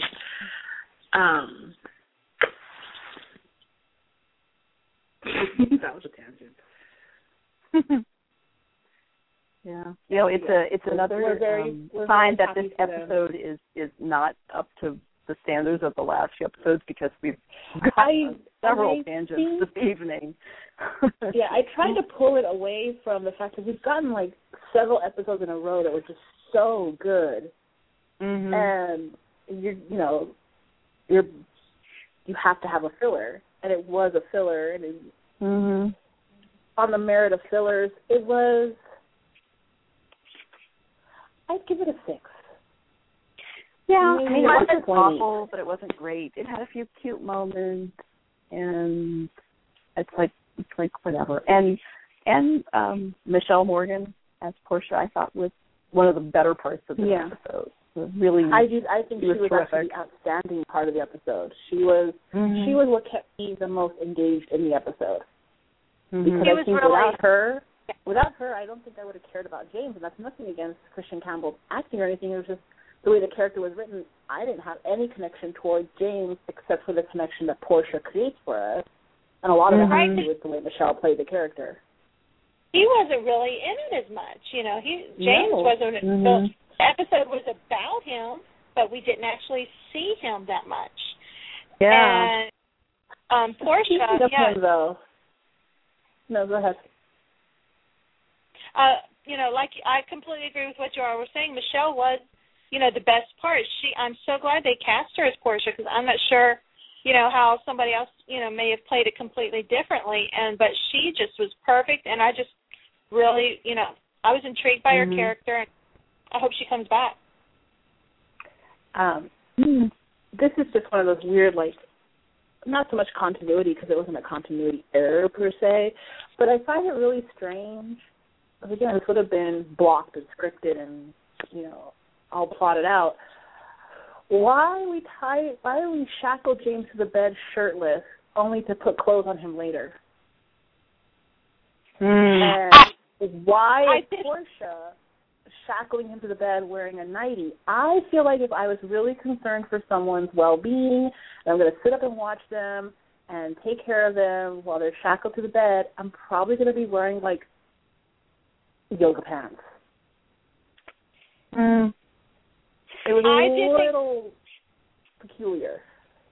I like we talked about the other day on the phone. I thought it was so funny to hear he's shackled to the bed, but yet they let him out so he could put on a nice sweater and some jeans. Yeah, it was just if they're going to shackle me to the bed, I should, again, give me, as a female, I want my yoga pants. As a male, I'd be like, could I get some basketball shorts and, a T-shirt? I just feel like that's comfy time. It was really strange. It was really strange wardrobe for me. Yeah, clothes are not usually the first thing on your mind when you're possibly, a murder suspect and killing people, and there's hunters here who possibly are going to kill you, and everything else. It's your clothing choices are not usually the first thing on your mind. It was one of those things that because the episode was not engaging me as much as I would have liked it to, you start noticing other things, like the shirt that Sam wears, that blue shirt. I was telling you, Becky, the other day, I feel like it was very dressy. It was a very, very nice shirt to just be sitting around your hotel room in. And that is weird because he wears that shirt that night while he's researching. The next day, he puts on his suit to go talk to the detective, and then he puts that shirt back on. It was really weird. You're talking about the blue shirt with the white pinstripes. The stripe, yeah, which is a really nice shirt. I just felt like it was a really nice shirt. It was a really nice shirt. In fact, it probably belongs with like one of his suits. But it also, and I watch Hawaii Five-0, and that's like almost the standard shirt choice for Scott Kahn's character. So when I saw it, I went, "Oh my God, he's got Dano's shirt." And then on the flip side, the shirt that Dean's wearing in that scene, and my friend Erin, Weinstein Life on Twitter, Dino wore this shirt. This is Dean's shirt from Night Shifter, and then it reappeared a few episodes ago, and then he wore it again. So, and that's my favorite Dean shirt. That plaid, that mustard plaid thing, which in theory should be a really ugly shirt because it's mustard plaid. Like, what is that even? But that is my absolute favorite Dean shirt. That's like the most attractive shirt on Dean Winchester. I know everybody else like last week's Henley. I'm all about the mustard plaid. The Henley can stay too. And my mother, when they're having the scene in the witch bar with Philippe the cat, my mother, we're watching it, we're trying to pay attention to it, and my mom goes, "God, Dean, wash your jeans." Because his jeans are filthy. They're so dirty. So, yeah. It's just one of those things where, when the episode isn't engaging you as much as you'd like, you start to, your mind starts to wander about really bizarre things. So, yeah, wardrobe was a big sticking point for me in this episode. And since when is Dean allergic to cats? Thank you. I want to know. I need an episode with backstory on what Dean's hate on is for domesticated pets. And I don't think he's anti-dog, like they said. I understand the dog, like hellhound dog, but in Mystery Spot, he goes up to the golden retriever and says, "Hey, buddy," and whatever. And I was thinking about that too, because I was thinking about that when we get the season premiere of this episode, and he's really like the car smells like dog, and so I kind of wrote that off as, well, it's the Impala. He doesn't want an animal in the Impala. Okay. But then this episode, too, I'm like, why? I mean, okay, fine. The dog in Mystery Spot did kill him once. But still. Yeah, and the hellhound thing. But, they're not real. And so, like, in theory, in Yellow Fever, before he opens the locker and gets scared by the cat, shouldn't he have been sneezing the whole time? And I think that's the problem, when you give characters really specific quirks in later seasons, it does create a retcon kind of issue, and especially when you do it in a throwaway episode where things aren't necessary and you're doing it just for laughs. Yeah. Did on another different subject, did y'all see Christian Campbell's tweet earlier today? It just absolutely cracked me up. He tweeted, "I still have yet to see my episode of Supernatural. I'm a little nervous to watch it. Just hope I didn't screw the pooch with my acting." Oh man.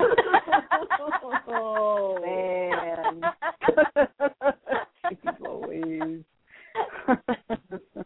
Nice pun. I appreciate a good pun, so.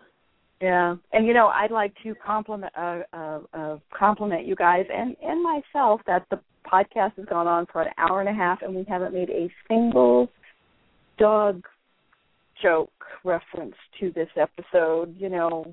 Like going to the dogs, barking up the wrong tree. They're all just way too easy. I guess. If I complain about Philippe Le Chat, I'm not allowed to make a bad dog joke if I want to complain about Philip the cat. So that was my justification for that. I also I think it's really funny, like when the episode title was released months ago, and everybody was like, "Oh, I don't know about this." And you could go, well, they're not gonna go anywhere like that. And then on the 10 on top from last weekend, during a Jensen interview, he's like, we're not going into bestiality, or are we? And you still kind of go, oh, Jensen, just, you and your funny little self. And then, they kind of went there. So, yeah, it was like, I was like, oh, you were telling the truth. Yeah, you meant that. You were serious on that one. Okay. But that reminds me, and then Sam has to explain to Dean that, they were intimate, and he's like, huh, what? Of course he's got to know that Portia meant she and James had sex. I'm like, good grief, of course Dean's going to know that. He's not stupid. I feel like it would have worked out. It would have. Neither one of them should need that explained to them. But if you want to go by characterization, then it should have been the other way around. Because we are trained for Dean to be the sleazier one, as the audience we're trained for that, Dean's the sleazy one. Mm-hmm. So it would have worked a little bit better to have it go over Sam's head rather than have it go over Dean's head. Because you would think that, from the very beginning, before you even find out that Portia and James have an intimate relationship, Dean should have been making those jokes anyway.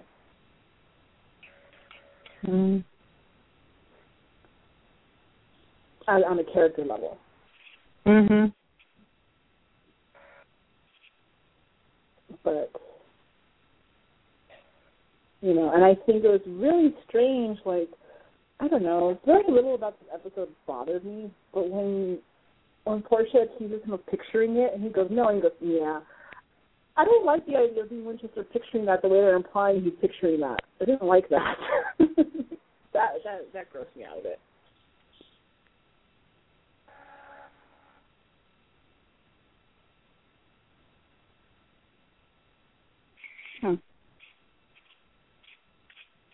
Yeah, I still, a lot of people, I still like it. I still like the episode.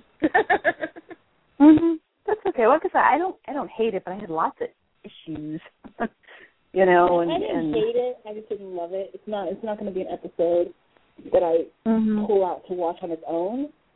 But it's not going to be like when the TNT rerun of it comes on. I'm not going to be like, ugh, I'll still watch it. It's just kind of There's only 2 episodes that when I'm watching through Netflix on the DVDs or something that I skip, and so this probably won't be one that I skip. I'll probably watching it. What else do you skip? What do you skip? I skip Family Remains. I hate that episode. I don't. I skip it and Ghostfacers. Yeah. I don't care about Ghostfacers. Family Remains. I don't super care, but I don't skip it. Family Remains. That's kind of how I feel about this episode. It's just that one that I'm not going to pull out to watch on its own, but I don't skip it. I don't think of an episode I actually really skip.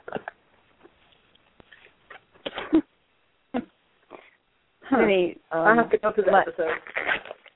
Kitty, when you were not able to be on last week, and Becky and I were talking about the writing of Dab and Laughlin, Andrew Dab and Dan Laughlin, and I said, well, I think they've come a long way. I said, yeah, it was not. They got all on Yellow Fever, and she said, I love Yellow Fever. I think we found our swan song.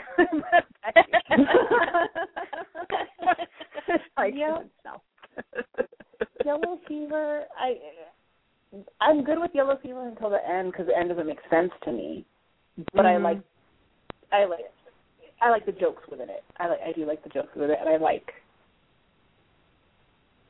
like seeing Dean act out. The end, with the solving the case, makes absolutely no sense to me. But if I will listen to Jim Beaver speak Japanese over and over again, I don't care. That's fine with me. The only thing I don't like about Yellow Fever is how they have to drag that poor guy again. I don't like it, and it doesn't make sense to me. Yeah. He was the victim, so you're going to re-victimize him in order to solve the case. issues with that. Yeah. But when we did the podcast for it when it originally aired, I remember we all had problems with it then too. It's just he was a poor, pitiful guy, and he already had that done to him once, and then to have it done to him again is just wrong. But other than that, it's a great episode. I do know what episode I always skip, and I forgot it first because I always skip it. Roadkill. Oh. I like Roadkill. I can see where I always skip Roadkill. I can see where you would skip it. It's not one of the best. But I like it. Yeah. I will always skip Roadkill, and I will occasionally skip Red Sky. Red Sky Morning. I won't always skip it, but sometimes I'll skip it. Yeah. Issues, Bella. Yeah, you weren't on, but I pretty much said every week my mantra was, I hate her and I want her dead. And thank goodness by the end of the season, she was. And I had such issues with Bella because I thought the character made no sense. Mm-hmm. Like, why is this chick that every time she's around the Winchesters are stupid in the head? I didn't understand it. Yeah. And I was too busy that was my problem with her. The hell out of Ruby anyway, so... Which is so hilarious to me, which, I mean, it has nothing to do with the actress, it was all the character, but on Walking Dead, Maggie, played by Lauren Cohen, is like my favorite character. She's in my top 3 characters. Yes. So, go figure. Love her on Walking Dead. I agree. Yes. And the most interesting Bella was on the show was her last episode. It was Agreed. like when she's sitting there talking on the phone to Dean before the Hellhounds come to get her. I'm actually like, no, don't kill her. I want her to stay. Yeah, I was like, I finally care about you. Okay, bye. Yeah, pretty much. Yeah, finally they figure out how to write her and make her interesting, and we're done. Okay. Anyway, we have a caller. Hello, we have a caller. Oh, cool. So we do. So hello, caller. I'm about to put you on the air. Hello. Hi, how you doing? Hello. Good. How are you? Good. I actually was thinking, because I'm a Wiccan, and I was thinking about how it would be so awesome if Sam and Dean got to know a good witch and actually was able to collaborate with the witch. Mm-hmm. And I know I'm drawing a really fine line and saying, like, some things are real and some things aren't. But, you know, especially when you start talking about familiars, you know, we don't really have any familiars that can, you know, obviously turn into people and back and forth. Mm-hmm. But it just struck me. It's like, well, maybe they can see another side to this. But Dean hates witches so much. It's just hysterical. Yeah. His reaction was always, witches! Ah! You know? I know. I wonder why. I mean, he's so anti-witch. I don't know if it's just part of him not liking any monster they hunt, or it's something else. Yeah. And that reminds me of another thing about this episode when Portia takes Dean to the club and said, you know, he's the Wiccan from Detroit. And I'm like, no one's going to believe that. No one's going to believe that. I'm sorry. Stereotyping, Susan. Wiccans can have dirty genes too, you know. Yeah, he didn't look quite. And to our caller, because you're a Wiccan, I kind of want to ask you, like, I thought it was strange that she introduces him as a Wiccan from Detroit, but it's the only time that they call anybody a Wiccan. Everybody else is a witch. Was that weird for you anyway? That was really where the line starts to get drawn. You know, the witches are, as far as supernatural is concerned, kind of evil and backstabbing and, you know, corrupt. But the Wiccans, you know, they're peace-loving and very benevolent and love the earth and probably would help you if you needed help. So it was a very confused episode, I think, from the writer's point of view, too. It was very confused, and I think that's why it came off not quite as tight as we have been getting used to the episodes being. Mm-hmm. I think Supernatural's trying to make a difference between witches and Wiccan. It seems like they're trying to say, they're similar but different. Yeah, that's what I was hoping. I would have felt that I feel like they should have given me a little more as to why she chose to address Dean or introduce Dean as a Wiccan, and yet nobody else in the episode is a Wiccan, and nobody questions it. Everyone's like, "Okay, Wiccan from Detroit, yeah, I've heard." Really, I felt like was it a mistake, or was there more, and maybe it got cut out of the script, or because I felt like I needed more on that because it pulled me back for a second. I was like, Wiccan? Okay. So, that's why I like the opportunity to ask an actual Wiccan about that. Yeah. And when they go, very strange. And when they go to see Drexel, the informant, and they talk about a warlock, and I'm like, you guys should know there's no such thing as a warlock. You're a witch. And you're a man or a woman, but you're a witch. There's no such thing as a warlock. But then this is the show that couldn't pronounce Salad. I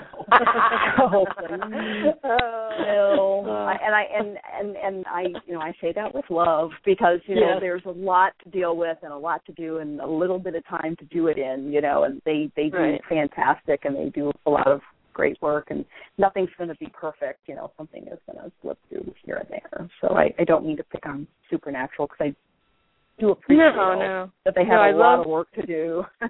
Absolutely love Supernatural. I think the premise, they need to sit down and get the premise straight as to, what is a witch? What is a Wiccan?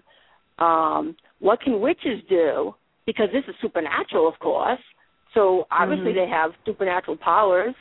And what can Wiccans do? It was kind of neat at the club where they were playing chess, and I'm going like, telekinesis. I would love to have that power. That would be so cool. They were moving the chess pieces. I'm like, it kind of reminded me of,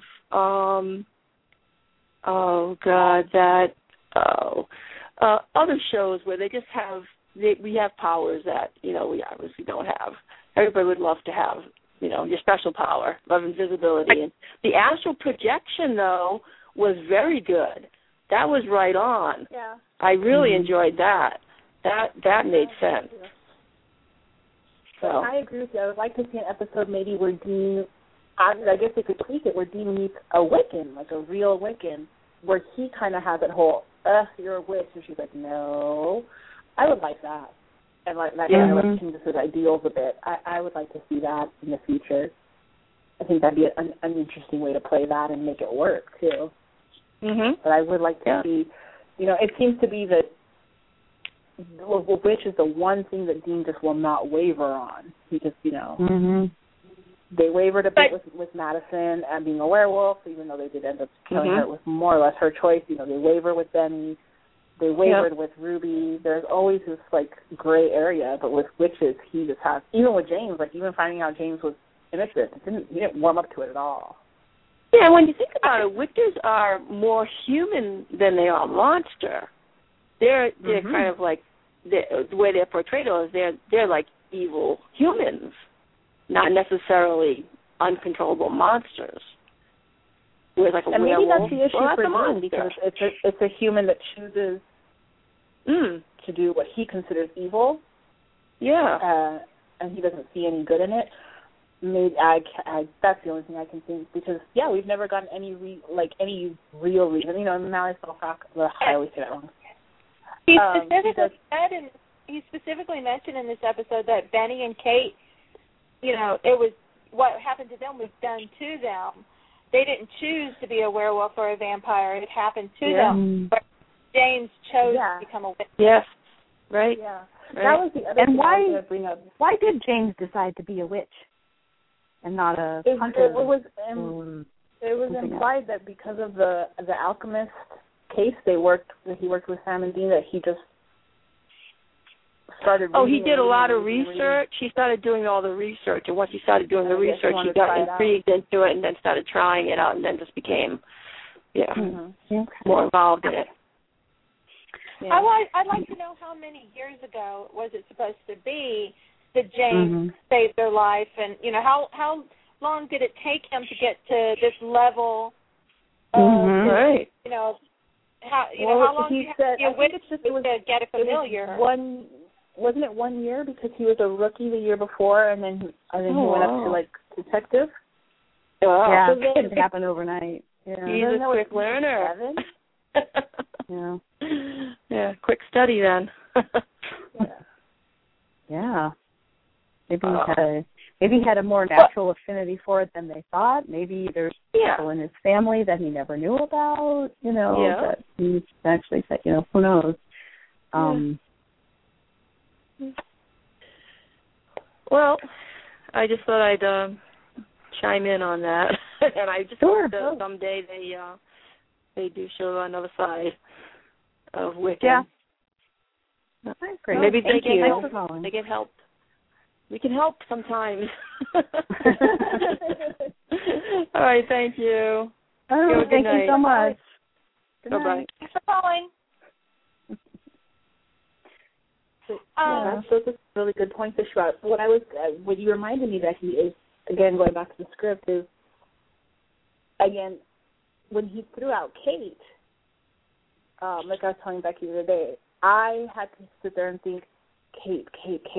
And then I remembered who she was. And even then, when I remembered who she was, I still questioned myself about it.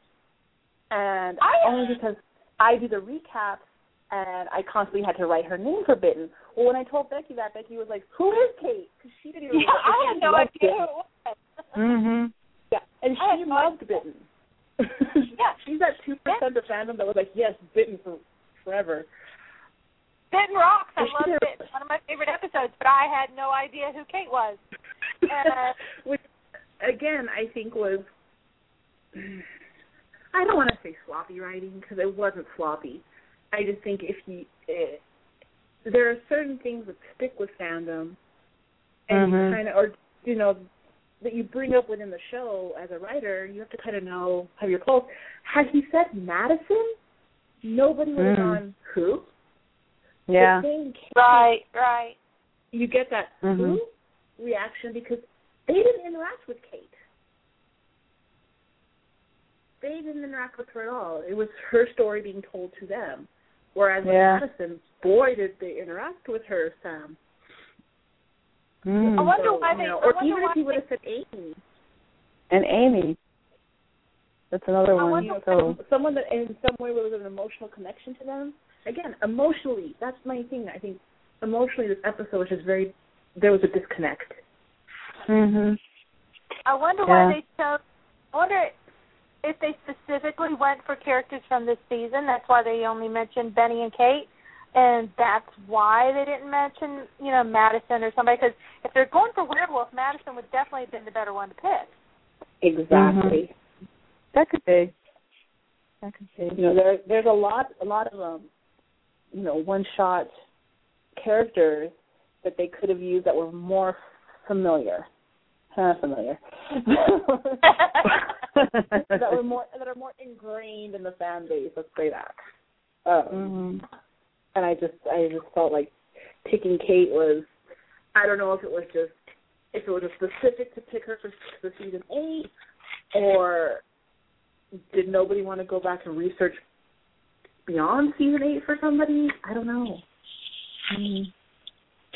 I just I found it because when I was watching it, like I watched it with my mother. Her and I watched the show, and she was like, "Who's Kate?" And I told her, I was like, "I think it's the girl from Bitten, but don't quote me on that. I'm going to have to look it up." I still had to look it up because I didn't trust my assessment of that. I didn't know who Kate was either. I didn't remember her either. I read her in like a recap or something. Went, oh, that's who Kate is. Yeah. They did not remember at all. Benny, of course, right away, but not Kate. I paused the TVR and probably sat there for a good 2 minutes, racking my brain, trying to figure out who is that Kate. And I'm telling you, I liked Bitten for the most part. I wasn't somebody who didn't like Bitten.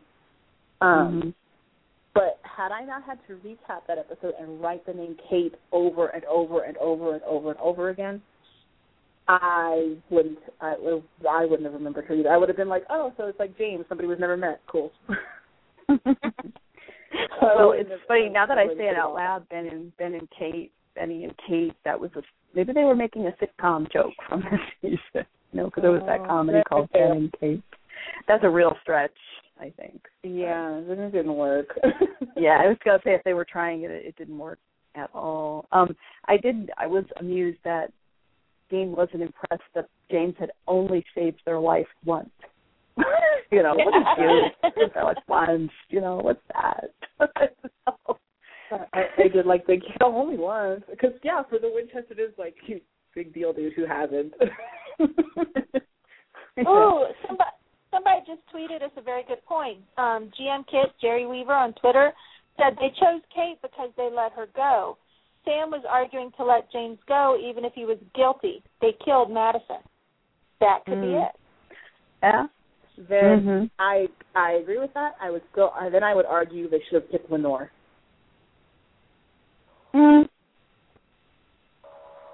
I just felt like they needed. I like that. I like that idea though. That at least it was something that they went. That could be a reason. That makes so much more sense. I remembered something I was going to tell you, Vinny. Susan, did you watch Cult this week? Cult, the new show on CW on Tuesdays? No, I did not. I need to watch Cult. Too many. My new favorite. Too many shows, not enough time. But it's on CWTV.com, so go watch it. You have to dump something. You have to dump something to pick it up because it's that good. It's really good.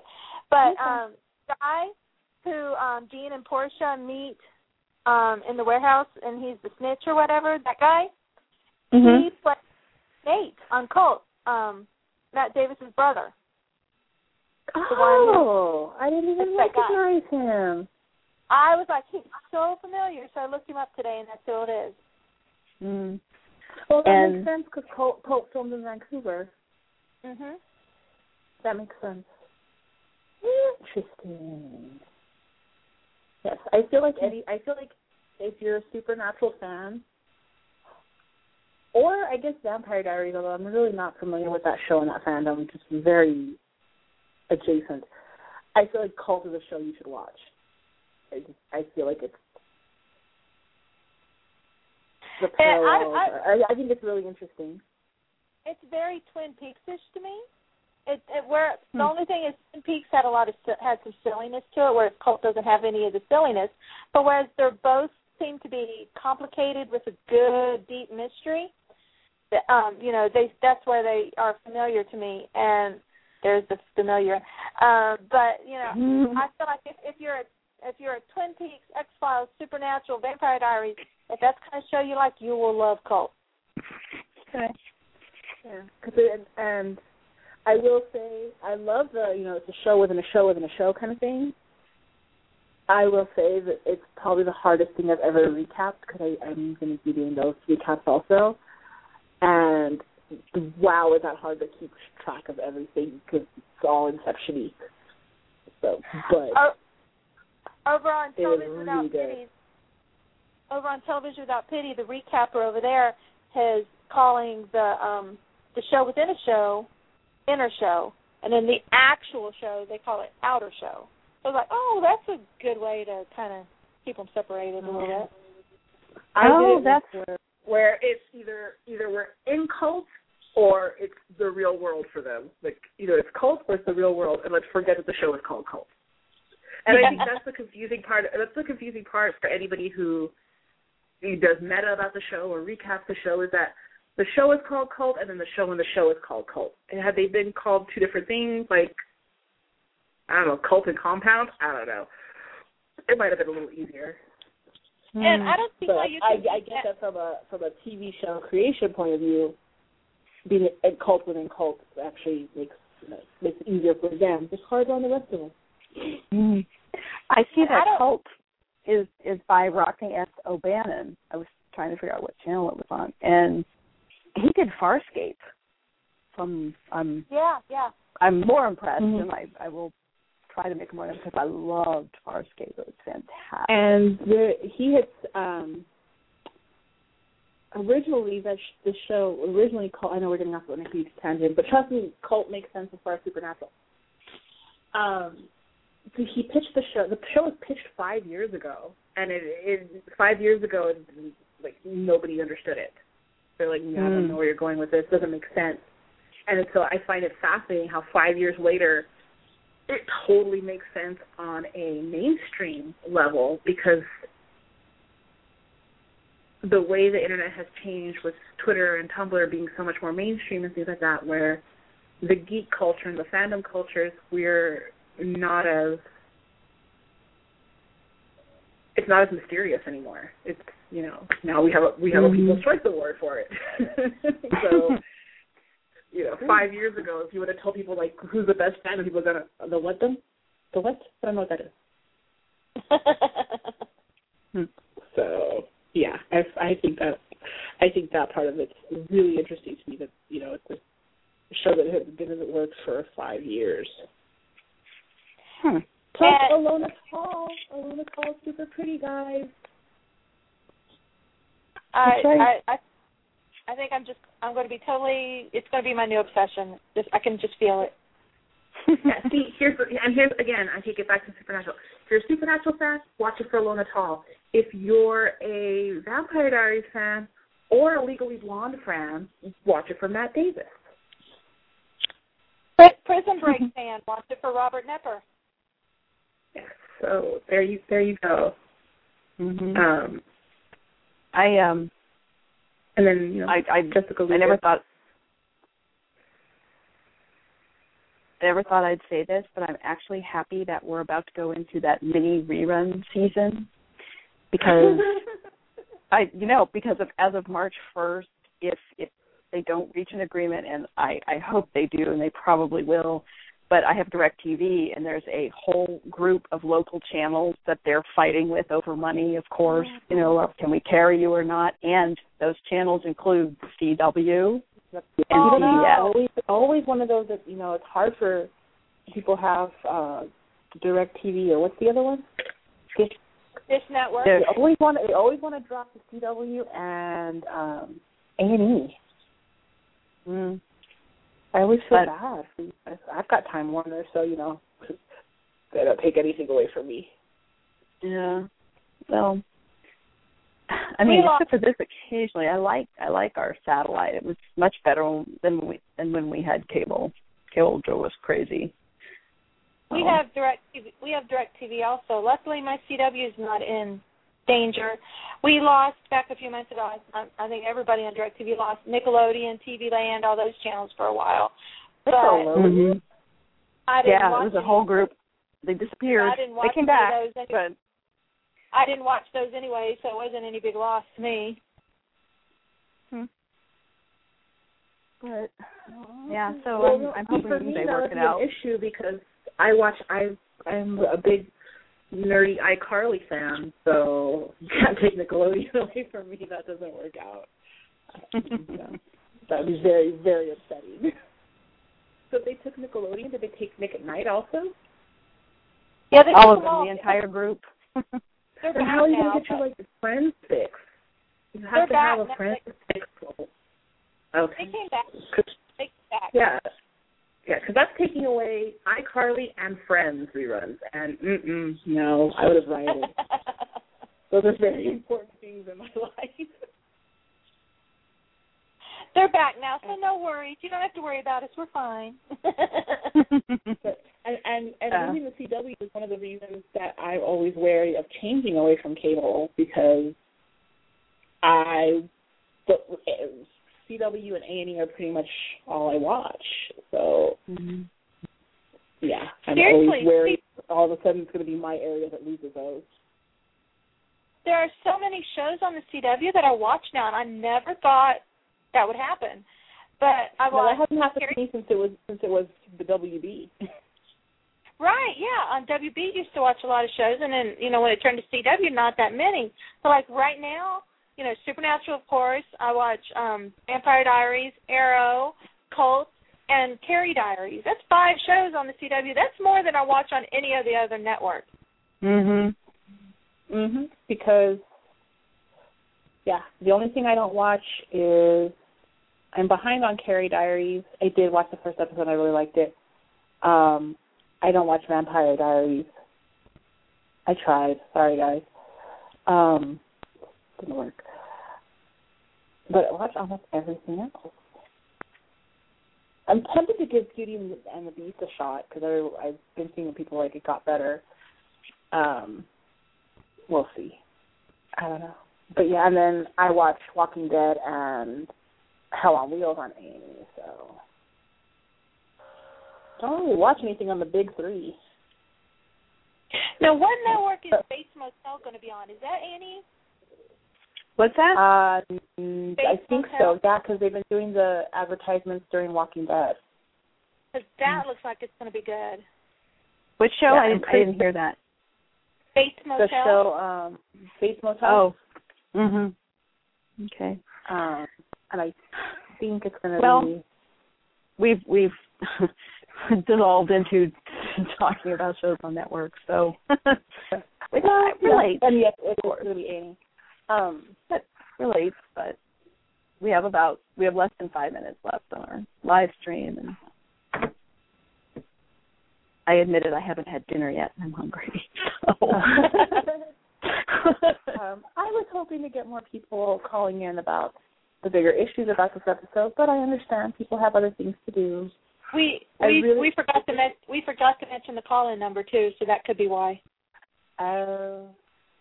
Yeah, we were so busy talking about it. This was an episode that initially I really didn't care about, but as the discussions grew online, it was an episode I really wanted to talk about. I was like, please talk to me about this. Yeah. Like Al said, for a kind of monster of the week, it's inspired quite a bit of discussion, which is maybe it goes in the success column for that alone. Yeah, really, at the end of the day, good television makes you think. So for that alone, which is again why I give it like a 6.8 rather than like a 4. Mhm. But we come back next week with Remember the Titans. Looks like it's going to be interesting. Mhm. Yep. Sounds interesting. And then that is the last new episode. Until around April. I know. Yeah, March 6th there's a rerun, and then the week after that that's a rerun. They haven't released the schedule for the week after that yet. Mm-hmm. Yeah, but it's that time of year. Most shows go off into like a little March hiatus. Right. Because then we come back and run the last stretch too. I can't believe it. The season finale. It feels like it just started the season, but it's amazing how fast the seasons go. Yes, and we get like 23 episodes. Summers last forever, and then the seasons fly by. Yep. Very annoying. I guess quickly, I'll say thank you to Mishael Morgan again, or Mishael Morgan, for calling in. She was great fun and a great guest, and did a great job on this episode. Supernatural playing Portia, the familiar.